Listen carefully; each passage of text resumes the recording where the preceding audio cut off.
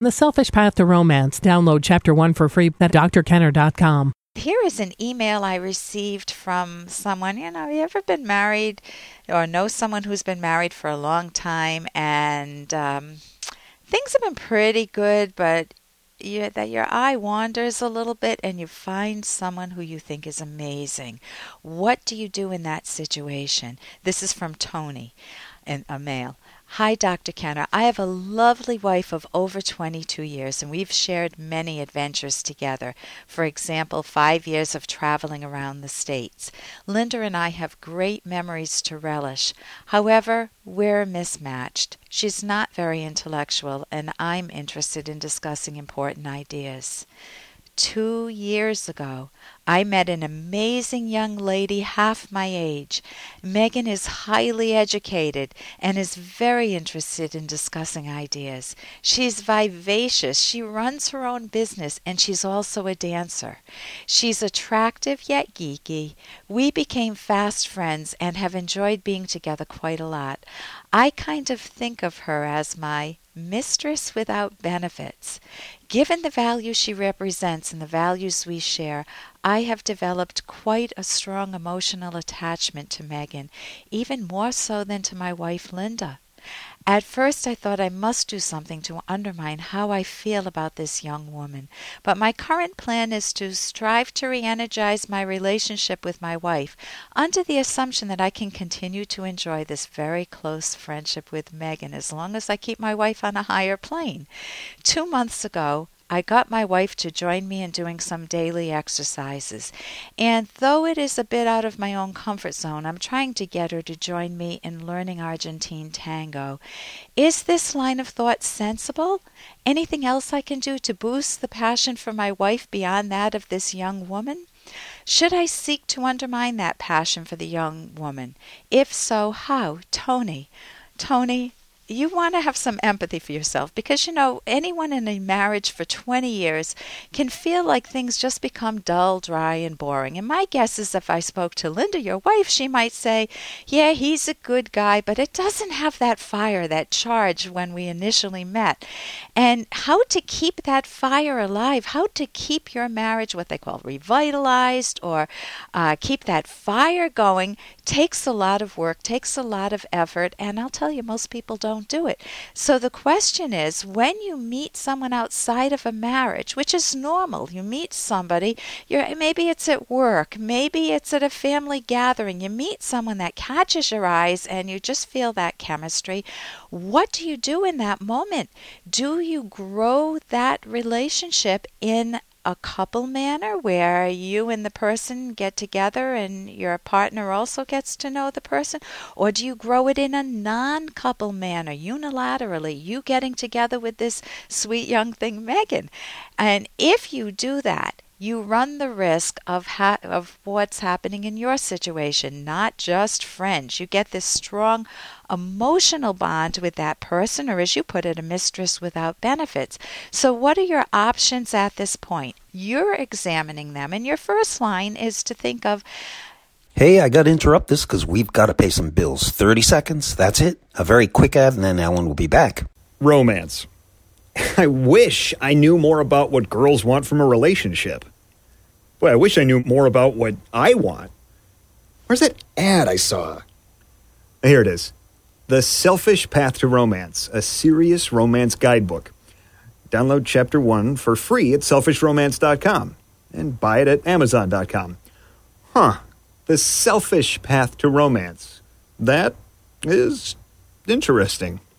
So what are your options at this point? You're examining them, and your first line is to think of, can I bring back that fire to my relationship with my wife? So you're running on that experiment right now. That's what we call them in psychology. You're running an experiment to bring more passion into your marriage. I kind of doubt your motive, though, because it sounds like you never want to let go of Megan.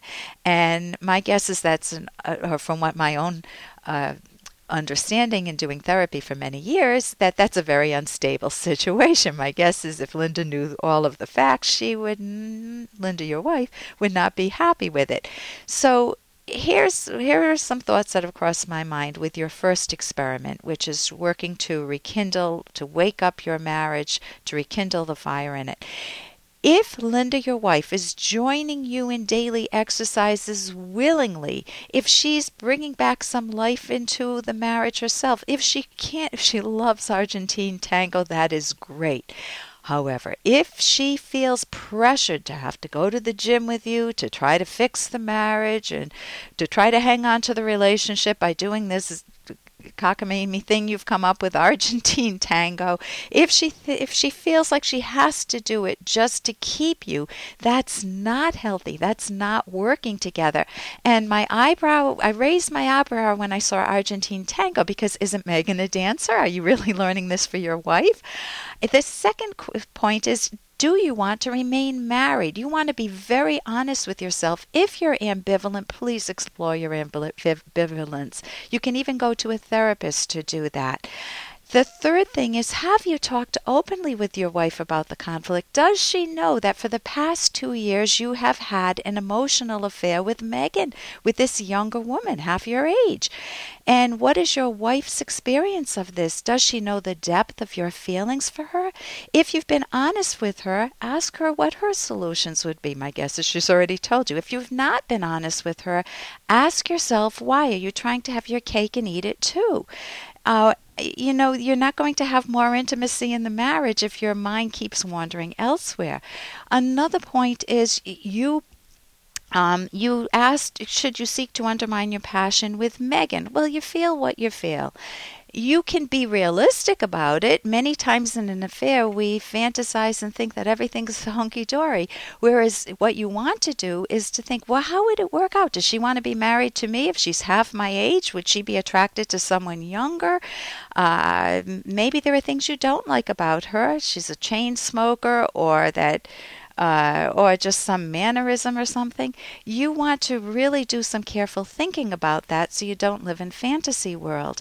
And then you always have the right to divorce. I recommend, we have a chapter in our book, The Selfish Path to Romance, How to Love with Passion and Reason, with Ed Locke, a book I've written, How to Part Ways If You Cease Being Soulmates. So you can read the whole book. That should help you. You can get it at drkenner.com. And here's a little more from Dr. Kenner. I'm Dr. Ellen Kenner, and my show is The Rational Basis of Happiness. And it's an opportunity for you to figure out where your strengths are. What are you doing right in your life? Most people just focus on their problems. And also, where are those difficulties? And with the goal not to just simmer in your difficulties, not just to say, oh, well, that's the way life is. I guess I have a bad lot in life. But to figure out the beginning steps of how to turn that around for yourself, so you can enjoy your life, so that you can see your own mind addressing problems that need tending to.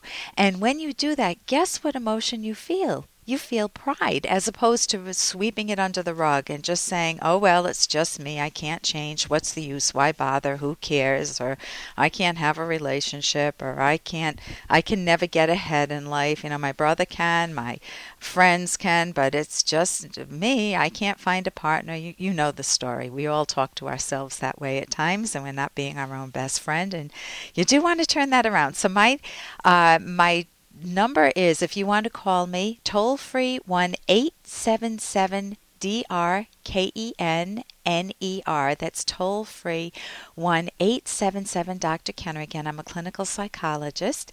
And you can also visit my website, drkenner.com, where I have books I recommend, and one that I've written with Dr. Ed Locke on romance that you can check out, and articles that I've written, and podcasts that you can listen to again. Again, that's drkenner.com. For more Dr. Kenner podcast, go to drkenner.com and please listen to this ad. Here's an excerpt from The Selfish Path to Romance by Dr. Ellen Kenner. A major source of friction is when partners violate the trader relationship.